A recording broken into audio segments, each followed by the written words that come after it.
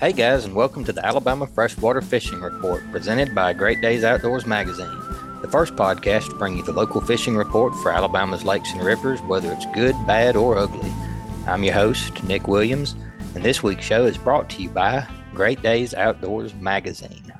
Are you frustrated by your typical hunting and fishing magazines? Are you tired of reading content meant for guys up north or in the Midwest? Don't get left behind following the guidance of guys who don't hunt and fish in your home state. Pick up a Great Days Outdoors magazine subscription and become a better Southern outdoorsman. Great Days Outdoors magazine can be found at your local Books A Million, Tractor Supply Company, Rural King, or you can save and buy online at greatdaysoutdoors.com. Alrighty, guys, this week we have Seth Maddox with the Alabama Department of Conservation and Natural Resources. Seth is, if I get his title right, I believe he is our waterfowl program. Seth, are you the coordinator or the director? Well, I'm a former migratory game bird coordinator. I recently took a promotion to assistant chief of the wildlife section, but we haven't backfilled that position yet, so still handling those duties for now. There we go. Got promoted with some extra workload, huh? Yeah. There we go. Well, Seth, talk to me a little bit. I know, we got duck season. The split is coming up here this weekend after Thanksgiving, something that I always look forward to. I know a lot of guys in the state look forward to it. I've been talking with some of the locals down here on the Mobile Tensas Delta at some of the different outdoor shops, kind of getting ready. And I've got my waders, knock on wood, don't seem to be leaking. My dog, he seems like he's hasn't forgot what he learned last year. And we got shells loaded up. We got our plugs in our guns. We got our steel shot. Everybody's ready. And then the big question on everybody's mind, everybody's kind of speculating on what the season's going to look like this year. Last year, at least down here for us, was a little bit rough with the high water. I had a hard time of it. But what's our season shaping up to look like this year, you think? Yeah, it's always hard to predict, but from the outlooks, I think we're going to look better than last year. Just how everything's coming together and what the prediction are for weather. But overall, the fall flight looks good. The U.S. Fish and Wildlife Service surveys does the May survey in Canada and across the northern Midwest in May of each year. And, they count breeding pairs and lone males. And then they also count ponds, which are available, those prairie potholes that are available on the landscape, and that equates to habitat. And so last year, we had some drought conditions up there in those areas, which didn't make for good nesting and breeding conditions, which, tied into the fall flight. We didn't have as many young of the year coming down in the fall flight. So, less birds in the population. This year, we turned that back over, and breeding conditions looked much better, a lot more water on the landscape in those areas. And so, that equates to really good breeding and brood rearing conditions. And so I expect the fall flight to be much better this year. So that equates to, total numbers that are coming down from, Canada and the northern Midwest down the flyway. And, some of those eventually end up here in Alabama. As far as habitat conditions go, we had a really pretty wet spring and summer, probably just above average for rainfall. So a lot of good habitat out there on the landscape in the state, plenty of food available for them. But within the last month or 2 months, we've had a drought conditions. So not a lot of water on the landscape at the, for the opener. But, we're finally getting a little rain here, a little reprieve from that drought. So hopefully those are filling up some of your duck holes. And if you don't have a pump or something to draw water up, you're relying on Mother Nature, and it's going to be probably a little slower this year than normal. But, overall, conditions should be good. Looking at the long-term, weather forecast, they're predicting us to be in an El Nino year. And so that calls for a pretty wet and cold winter here in the South. So I think the last one we had in 2016, and we had snowfall for a couple of days across the state, especially in the mid to southern latitudes of the state. So, but a warmer northern climb in the northern Midwest are calling for a little warmer winter than normal up there. So, if the birds get pushed down early, then they're likely to hang around and stay down here in the South. If they don't come down and get pushed down early, then we may not get some. They may hang around up there and stay in those warmer than usual temperatures. Yeah, for sure. So, and my understanding, you can correct me if I'm wrong, I know it seems like talking with a lot of guys, they sometimes forget not all of our birds, because we do have year-round wood duck populations, but our duck season is heavily dependent on what you were talking about, like the prairie potholes up north, and the weather conditions really in those areas matters more than what we get down here on the Gulf Coast, right? Like what we really want is that hard weather pushing them, as far south as we can get them, especially guys like myself here on the Gulf Coast. I get frustrated every year. It seems like it never quite gets cold enough that they see a reason to move down south of the Tennessee River Valley. So yeah, it's kind of been trending that way for the last 12 years or so, a little warmer winters. So, what we're really relying on in Alabama, being at the southern end of the flyway, is cold winters, cold weather, and then some type of snow or ice cover on the ground to cover up that whatever food source they have available where they're at. So in those northern Midwest regions, Minnesota, Iowa, Indiana, Michigan, Wisconsin, putting ice and snow on the ground and having those cold temperatures really moves those birds further south. Now, we do have, differing migration strategies for some birds, like gadwall, for instance. They're diurnal migrators, so they rely more on the daylight phase, the amount of daylight in each day. So as we change their clocks back, days get shorter, it's getting dark earlier, not as much daylight during the 24-hour period. So those ducks start moving, further south. Same thing with blue-winged teal.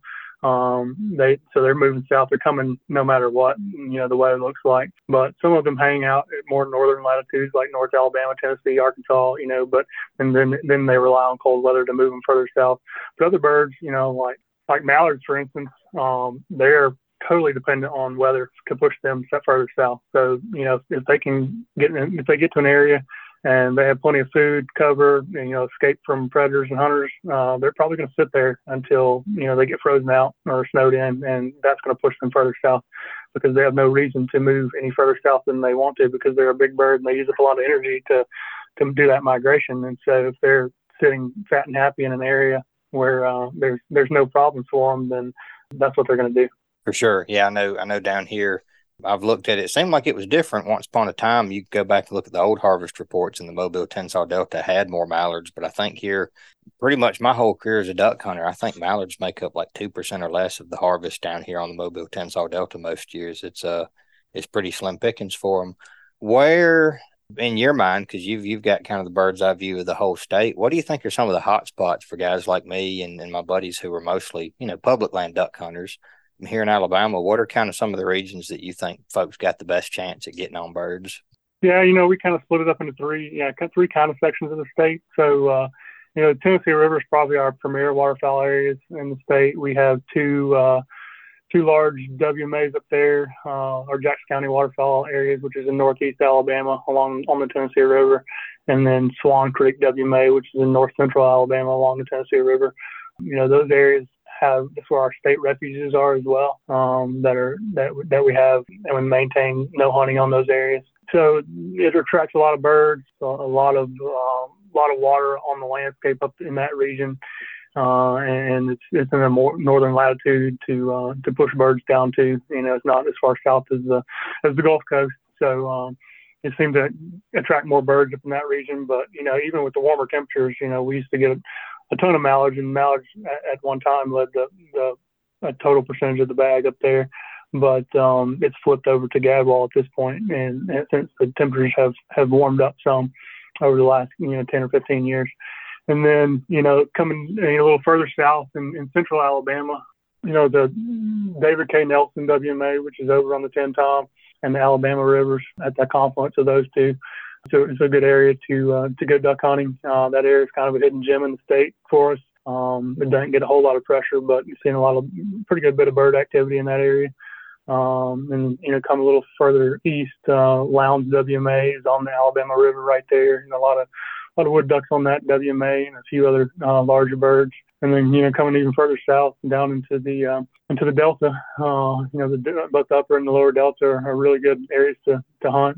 We instituted that refuge down there a few years ago in between the causeway and the interstate there. So that's helped out some. But still just a huge area of water in that area. So, I mean, birds can get spread out. If they get pressure, then, one area they can go to find another. And that's really what they're looking for, is areas of no pressure. And that's kind of why we wanted to institute the refuge in that area, just to try to hold some more birds in the local area, because they do go out and feed during the day and make those little short flights and trips out to find food. So once the food's eaten out in the refuge, then they get out and have to find something to eat. But, that refuge is a protective area to keep them from getting bumped every time a boat comes through. So it helps hold them just in the general area. But then along the coast, you can find some birds as well, down near Bayou La Battery and in the Mississippi Sound, lots of divers working down there. So, yeah, I mean, we got a little bit of everything. I mean, if you're looking for one particular type of duck hunting, I think you can find it somewhere here in the state.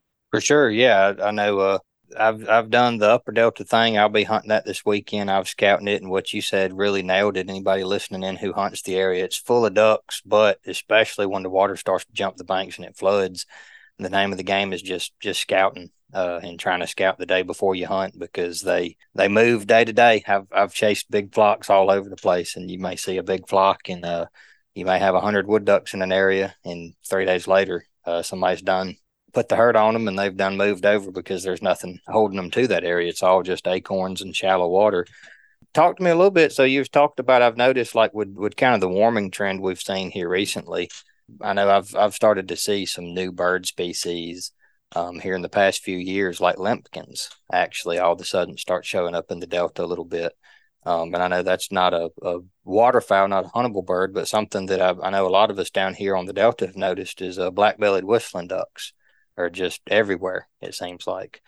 And I know that's a bird that's not a lot on people's radar. Are there any other birds like that people might not be aware of that you got a chance to hunt that fall under that migratory bird category?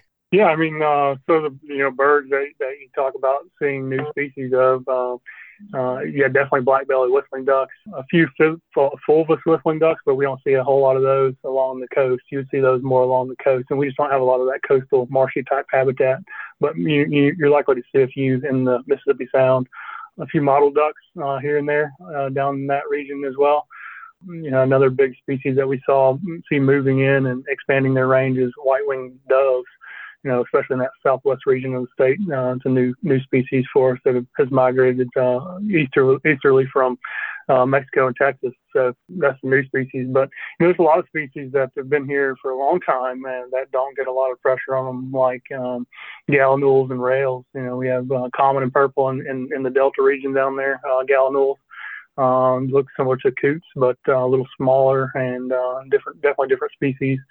And then we got the rail species, the soras, the clappers, the kings, that are all open for hunting. And a lot of that, we tie some of the season to early in September, when a lot of them are starting to migrate down with our teal season. So you could take advantage of it then.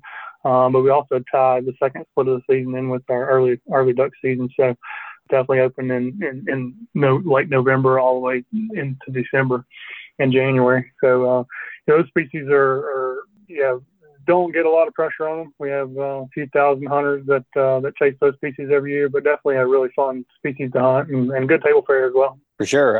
This was actually the first year I'd ever shot a sora, but all the way back in college I started shooting it at gallinule, and I tell people they look funny, but they eat real similar to dove.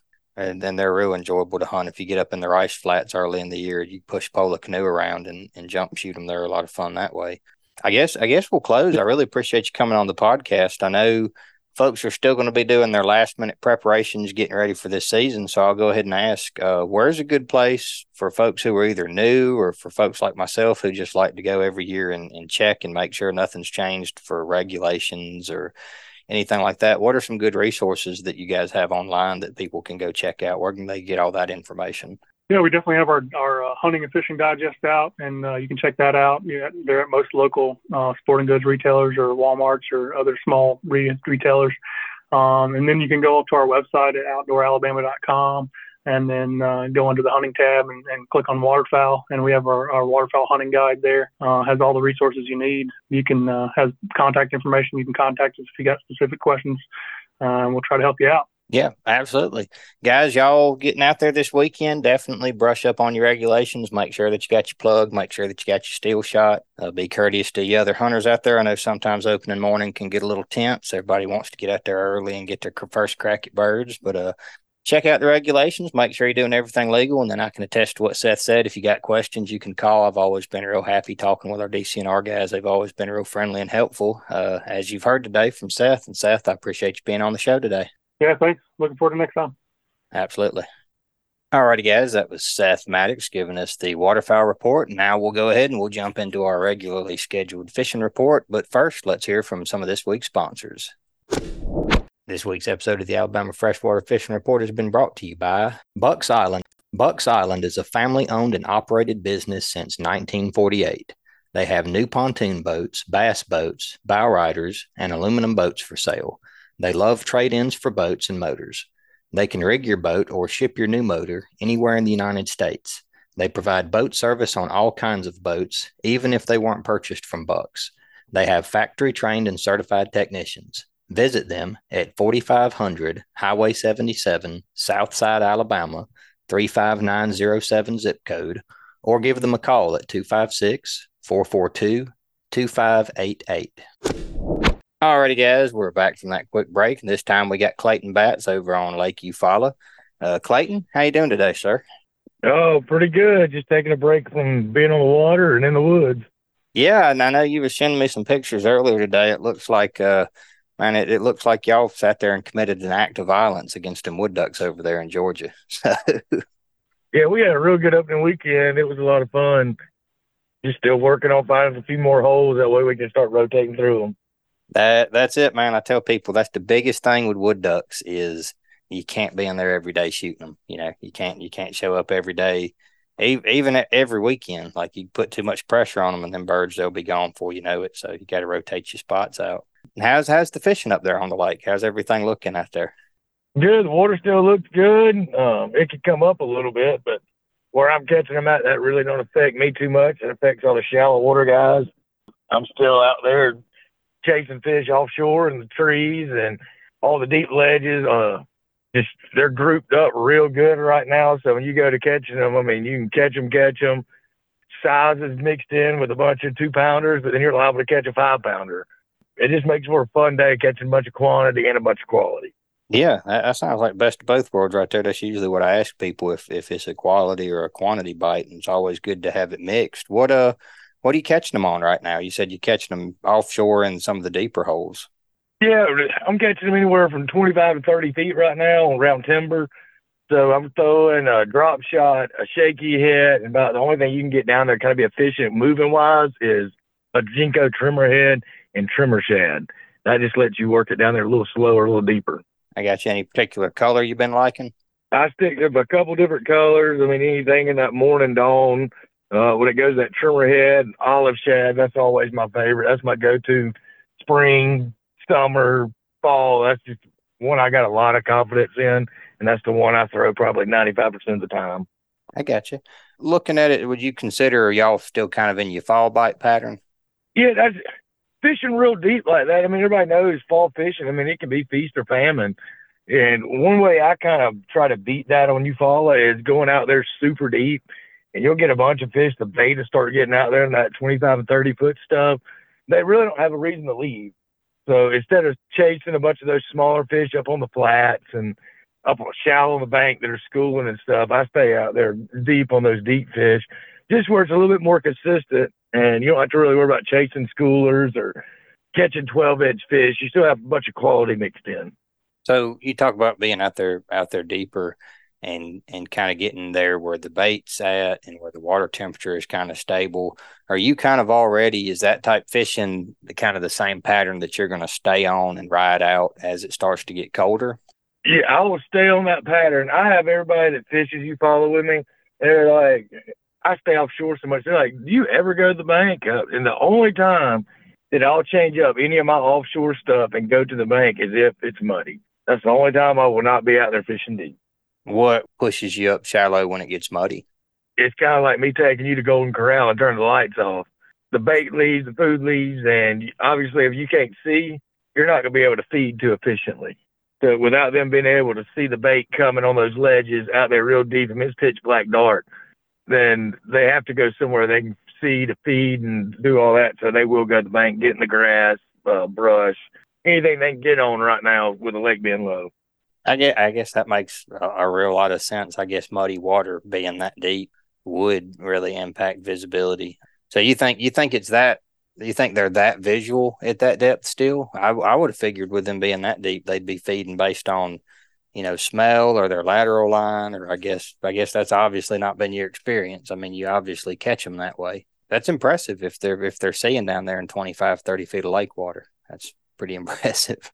Yeah, I think they feed a lot visual down there. And what makes me say that is the way they set up. I'm telling y'all I'm catching them in timber right now. Right. But when they get on schools out there, they get where there's voids in that timber, or there might be one tree. Because when they're generating water, they like to be able to see that food coming to them. And like what a bunch of people know, if you go out there and like say you're fishing a school of fish where there's 30 fish, and somebody comes out there and puts a brush pile on that hard spot, it hurts it. It'll fit a whole school will move just because they know they want to sit on that hard spot and be able to see that food coming to them in that current and then visually be able to go eat it. Yeah, that makes sense. So, and it's interesting. That kind of brings me to a conversation I've always wanted to ask somebody who knew better than I did. So you hear a lot of theories on color. Some guys are big on color. Some guys aren't on color. Some guys, they like gold fleck. They don't like gold fleck. What are your thoughts on when you get into those muddier water conditions? Do you change your bait color any, or do you just fish your regular colors and try to find areas that have a little bit better water clarity? I've got about 5 to 7 colors that I throw in every bait. You're talking about with a flake and stuff in it. I do like something that's got a red flake in it, because that is red is the most visual color when it's opaque. It's the least visible when it's translucent. Just like the Cajun red line is translucent, you can't see it. But when it's opaque, like of a glitter or anything like that, it is the most visible down there. So I do like something with a red flake in it. But do I think a bass is going to swim it to a random color, a green pumpkin, red flake worm, and there's a green pumpkin, green flake worm next to it? He's going to swim there and say, oh, I don't like that flake color. No, he's going to eat it. I think it matters some, but it's more of a confidence issue with fishermen than it is with a fish. For sure. That sounds like a reasonable explanation for that. I know I go back and forth on it. There's days I feel like I do better down here, and if the water is muddy, switching to a real dark color. Like I may fish something like a solid black worm, and I feel like sometimes that gets a bit better. But then some days I feel like it doesn't make any difference. Right. And I mean, I do think the darker colors in the muddier water, they can see it better. So, when I was going back to my 7 colors, if it is darker water, I ain't going to be throwing like a blueberry or a black or sapphire blue. And then if it's clear, I will be throwing like a green pumpkin Texas red, something that looks a little bit more natural down there. But sure. I don't get spun out on having 50 different colors of the same plastic. I'm there with that 5 or 7 colors, and I think I'm going to catch them in about every watercolor that's given to me on those colors. For sure. What kind of changed the subject here a little bit? I know getting here into the winter, right? Like Alabama gets a lot of rain here in the winter. And I was just talking with Seth Maddox at DCNR, and he said that he was predicting, or not that he was predicting, but that the meteorologists were saying that the long-term forecast for this year would be a pretty wet winter. And I know here that really affects the water level where I'm fishing. What does that usually do at Lake Eufaula? Do they usually control that pretty well with the dam? How do the winter rains affect that fishery up there? To be honest with you, you never know with the corpse up there. I mean, that is terrible for me to say. You can get a bunch of rain and they'll suck the bottom out of it. You can get hardly any rain and they just won't pull any water and it'll go up. So it's one of those deals. I use River Flows. It's an app, and that's just how I keep up with it. I mean, I've been on guide trips, and we'll catch them really good. And I'm going kind of the winter and spring right now, and it is muddy, and I am on the bank. You'll catch them real good one day, and the water level will be right. I'll dump the boat in the next morning, look at the ramp, be like, oh, they sucked it. And I'll look at the water level, and it'll be down a foot. And where I was catching them about the day before, there won't be any water, so I have to make an adjustment on that. So it's one of those deals. Eufaula is, you really need to pay a lot of attention to the water level, especially on that shallow water bite. That we will be getting into that in December, January. So that is one thing you really need to be conscious of, is checking that water level every day. Like, while we were discussing that, I just pulled it up. It's 186.9 right now. It's over a foot low, but it's been that. Now, considering you might give it another month and it might be above 188 again. It's just, for sure. It's one of those things that is a really important, Doug brought up, that is a really important thing when you're fishing shallow and Eufaula, is making sure and checking that water level. Because I'll have a bunch of people that go, God, we caught a really good shallow yesterday. And I'll be like, what was the water level? And they'll never even look. And I'll look back at the thing and it'll be like 8 or 10 inches different. Oh, you caught them better because it was up there in that water willow. And now it's 8 or 10 inches different, and they left. That's the reason you didn't get bit today. Yeah, that definitely makes a lot of sense. I know here too it can change overnight. I've had issues like today, like we were just talking about it. The water level has been trending at 2.5, 3 feet, and it shot up with a little bit of rain to 5.5 feet, which makes a real big difference. Like you were saying, all of a sudden some of your shallow flats aren't so shallow anymore. Or if you're a duck hunter, that can be the difference between being able to get out there with a pair of hip boots or your chest waders versus needing to go in by boat to a spot. It definitely changes real quick on the big river systems. So, and I got to ask, since we got the duck opener coming up, I hear Eufaula has a pretty good goose population. What's the ducks usually look like out there on that core land? Some of the shoots you can have up there in the core is pretty good. I know some people that do very well down the lake. But to be honest with you, it's a real hit or miss. I had buddies, this is a little quick story. I had buddies that were out there duck hunting last year, and I was on a guide trip. And I think they just shot like 1 or 2. And I sent them a picture of a dock that I was sitting there fishing, and there was 4 mallards on it, and 3 of them were banded. So, the ducks are there. They're just smart, and they don't get away from those docks and some of that stuff. I swear it's the same everywhere. I've hunted up. I've been up on the Tennessee River system. I've been up on the Alabama, the Tom Bigby hunt down here in the Mobile, Tensas Delta. And I know down here our geese are exactly that way. The geese pile up at Fairhope Park and they pile up at Battleship Park, and they know exactly what I think is like 100-yard distance you got to keep, and they know exactly where that line is. Like you could, if you ever needed to survey it, you call a goose instead of call a surveyor. They know exactly where that legal line is. Yeah, I've had a bunch of people ask me about where to go, and I've given people places to go. But we were just discussing about how I like to fish this time of year out in the middle on ledges and stuff. I'll get out there, and there'll be rafts of them just out there in the middle. And they don't pay any attention to a bass boat or anything. But you get somebody come by in a mud moat or anything, there they go. So I said, look, the best thing you can do is probably just book a guide trip with me. We'll catch some fish and just keep a shotgun around. I tell my friends every year we have this conversation, especially during early teal season, that the way to shoot ducks would be to go out there in a big white fiberglass skiff and wear your chacos and your Columbia shirts and your sunglasses and all that, and just keep a rod in your hand and keep a shotgun in the floor of the boat. You could probably kill every bird out there. But that is 100% true. So did you get out there in a john boat with camouflage, just like they can see that from a mile away? They say, oh, yeah, those guys, they're not fishing for redfish. So no, they know. They know the sound of that mud motor after a couple of times after you shoot at them. You better not be running around too much. That's very true. I've actually watched that. I have watched birds get up and leave over the sound of a mud motor on the river. And I can't say I blame them. If I was trying to sleep somewhere, trying to hang out, I wouldn't want to hang out around an air-cooled mud motor either.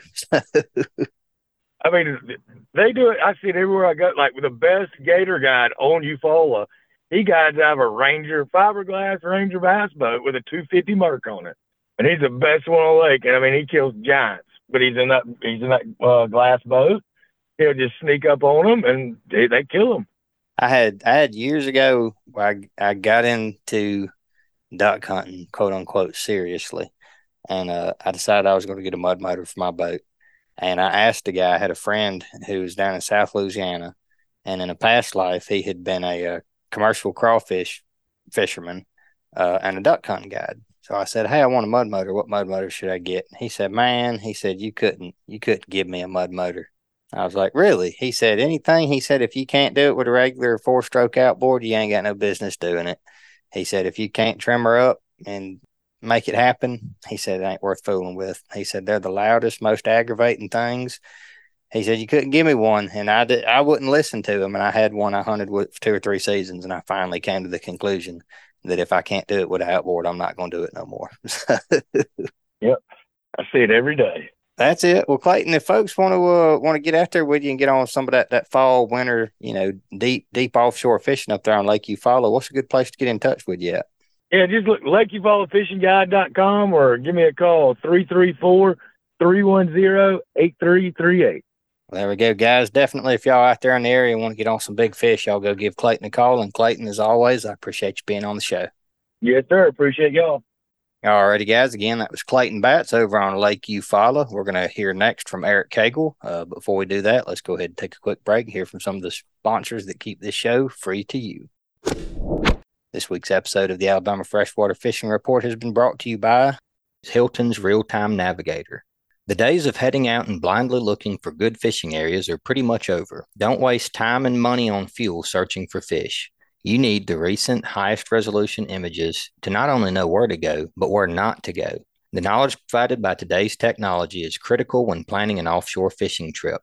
Make the choice that professional captains all over the Gulf make and choose Hilton's Real-Time Navigator. The easy-to-use interface and excellent customer service will have you on the fish every time you go. Check it out at hiltonsoffshore.com. All righty, guys, we're back. And for our last guest today, we've got Eric Cagle over on the Coosa and Tallapoosa river systems. Eric, how you doing today, sir?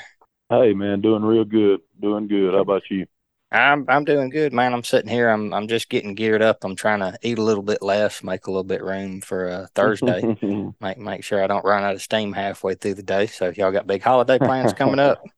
Yeah, we're gonna eat a bunch of turkey and dressing and sit on the couch and try to let it settle in for a day or so. But we got Thanksgiving Day off here, and then we get back to fishing the day after Thanksgiving. So we don't have much time off, but we do have we are going to enjoy Thanksgiving Day. That's it. You got to take a break at some point. And I'm glad to hear that you're in the dressing camp. I know there's two types of people. It's like you got Alabama and Auburn people, and then you got dressing and stuffing. And I'm hashtag team dressing. So me too. That's it. Stuffing something you put in a dead bird or in a pillow or something like that. So, well, how's the fishing up there with all this cool weather? Is it starting to pick up on the bite? Yeah, it's good. It's been really good on the Tallapoosa here. I've been on there mostly. Lake Martin, Lake Jordan. We're getting a lot of rain today, and Lake Jordan's been okay.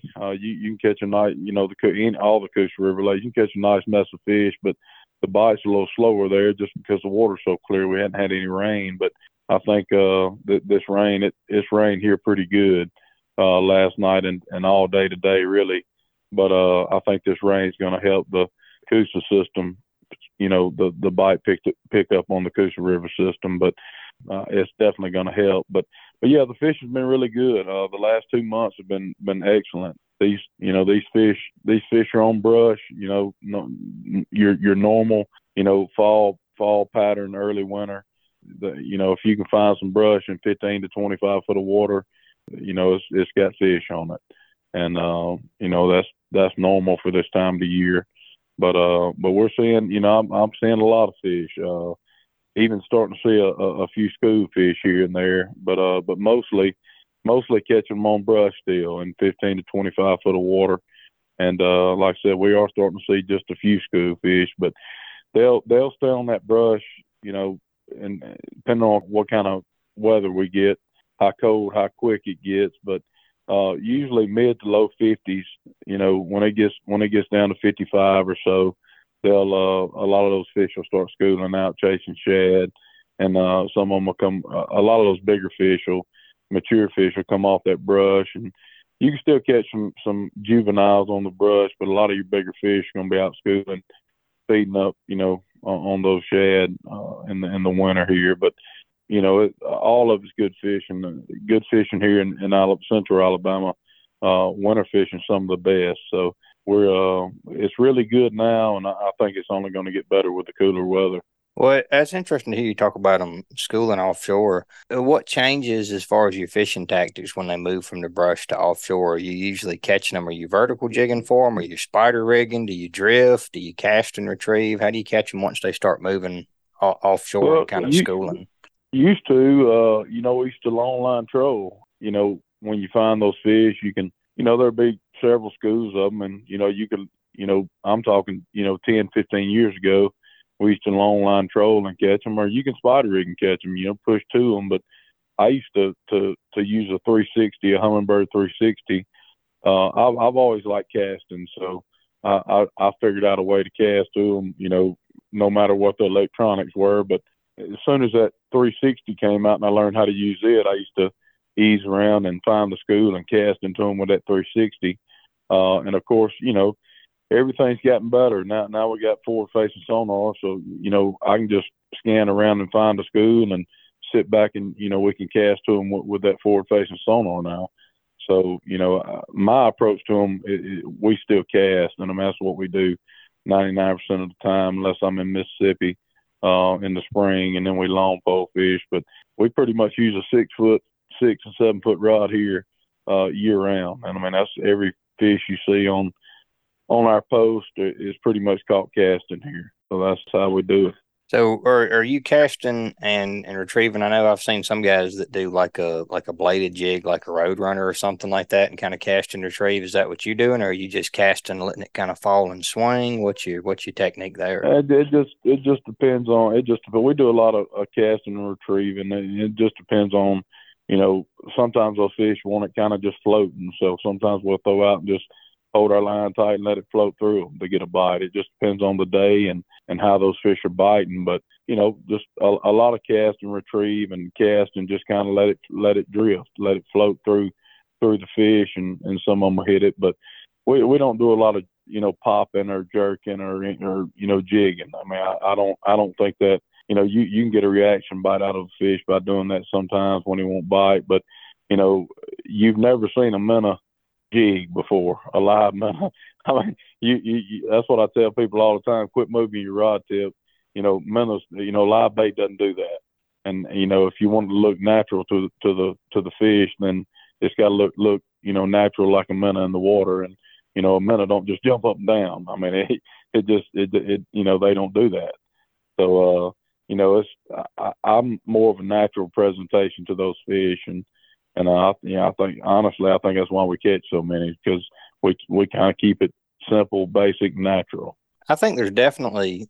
I'm glad to hear you say that. I think there's something to that. I know I catch fish better the less quote unquote action I put on something. I seem to always catch fish best on either a steady retrieve or just a retrieve and a little pause. And I forget who it was, but we had somebody on the podcast over the summer, and he was talking about fishing like a Carolina worm. And he said he would tell the same thing to his clients. He's like, look, you're fishing that worm. He says, when's the last time that you sat there and watched a worm crawl across your driveway? If it rains and they come up there on your driveway, he said, you ever watch one just jump 3 foot up in the air all of a sudden? And they said, no. He said, well, why are you making that worm do that? He said, just crawl that worm on the bottom. Those fish will find it. Right. He said, don't make them spasm down there. He said, they know that's not right. That's funny to hear you say that. I agree. Same deal. I and a lot of that boils, back to what you have confidence in. But I mean, now that I can see those fish react, I mean, hell, it's not hard to see, what they respond to the best. I mean, I mean, now we can see them. I mean, you don't have to be a fisherman, a true fisherman, when I first started to guide these days. I mean, I hate to say that, but you don't. I mean, we got people guiding that, are pretty much just forward-facing sonar guides. But yeah, if you sit there and watch those baits and stuff, you'll figure out pretty quick, what looks natural to those fish and what doesn't. And I think the more natural presentations are the ones that catch the most fish. For sure. I kind of learned that I've never had forward-facing sonar, but I grew up. I was lucky I had access to a real clear creek. You learn a lot about fish behavior that way when you can sit there and watch a fish and throw something past him and see how he reacts to it. I can see how forward-facing sonar would be a good thing to have. It kind of shortened that learning curve for sure. circling back to what you were saying earlier about fishing for fish on brush piles, I know that's something we do a lot of down here as well. I guess that's kind of a universal.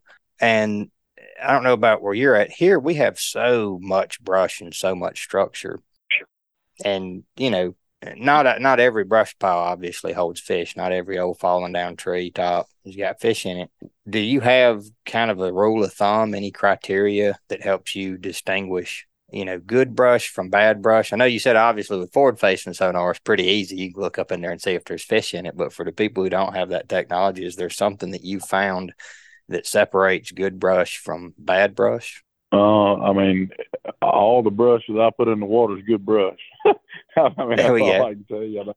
I don't fish anything that I don't guide on anything but stuff that I make. I feel like if I'm fun fishing or something, I'll go out and fish. But when I'm making money guiding, I pretty much guide on brush piles that I personally made and put in the lake. But I've been putting brush in the lakes for a long time. At certain times of the year, piles have to be in different places, and that's just, to cut those fish off in transition if they're going up, shallow to spawn, and when they come back out, you can put deep structure in on ledges and drop offs and humps and stuff like that, and they'll hold fish, almost year round. But some of the better piles over the last couple of years have been shallower. 12 to 15 foot of water, 10 to 15 foot of water piles. And just seems like those big females, when they go on to spawn, when they come back out, they hold on the first piece of structure that's on the way back out. They just hold there. And the last couple of years, it seems like they've been holding there longer. So some of those shallower piles have really paid off big in the last couple of years, and they paid off longer into the summer. We're still catching fish on shallow piles in these Clearwater lakes in June and July, and used to that wasn't the case. I mean, used to they would be on out deep by mid-June. So I guess to answer your question, I put piles a little bit everywhere. Like I said when we first started talking, this time of the year, 15 to 25 foot of water right now seems to be the best concentration of fish. But there are some fish up shallow in 10 to 15 foot of water. But like I said, the most fish I'm seeing right now is anywhere from 15 to 25 foot of water, and that's not the fish. Now that's the depth of water. Some of those fish will be elevated up to 4 or 5 feet under the surface above some of those piles. So that's kind of what I look for. Is I don't put them in any one certain spot. I kind of put some here and some there. That way, if they're still shallow, I got plenty of fish shallow, and if they're deep, I've got piles out there too. Can't have too many piles, in other words. There we go. It's always better. The more options you got, the better. Well, Eric, coming up here on the holidays, I know a lot of folks is starting to get some free time, maybe looking to book a trip. Where's a good place to get in touch with you if somebody wants to get in on some crappie fishing up there in Central Alabama? I post all my stuff on my personal Facebook page. It's just Eric Cagle, EricCagle. They can see all of our trips. I post pictures every day of our trips, or they can contact me by phone, 334-558-4097. And we're booking for April and May of 24 right now. So we're getting on up there, but I'd love to have them. Well, yeah, that's perfect, guys. That's what you want. You want somebody who's booked out for months in advance. That's somebody who knows what they're doing, and I can testify. I'm scrolling through Eric's Facebook page, and man, if he don't know what he's doing, I don't know who does. So he does a pretty good job up there. I appreciate it. We work hard at it. That's for sure. But yeah, man, always good to talk to you. Yeah, those guys are going out over the holidays here. Like I said, the 15 to 25 foot of water range is where most of the fish are right now. So crank those boats up and go get you a mess. There we go. Well, Eric, I always appreciate you being on the show. I always enjoy talking to you. Go ahead and we'll start planning, get our Thanksgivings out with our families, but I'll be talking to you again soon in the future. Hey, man, sounds good. Y'all have a good Thanksgiving. Yes, sir. You as well. All righty, guys. Let's take a quick break. Here's some of this week's sponsors. This week's episode of the Alabama Freshwater Fishing Report has been brought to you by Dixie Supply and Baker Metalworks. Dixie Supply and Baker Metalworks offer numerous items to help get your project done right the first time. They carry a variety of different panel profiles and your choice of colors and gauges with all the matching trim and accessories. They also offer a full line of hardware items and post-frame building design. Their friendly and knowledgeable sales representatives are always willing to help answer any questions or concerns you may have. Contact them with any questions or to get a free estimate today. Dixie Supply and Baker Metalworks, your metal roofing headquarters. Well, folks, that wraps up this week's Alabama Freshwater Fishing Report. If you've enjoyed this episode, please take a minute to subscribe, rate, and review wherever you listen. If you'd like for us to email you the podcast, just text fishing to 314-665-1767. Again, just text the word fishing to 314-665-1767. Subscribe to our email list and we'll send you the new show each week.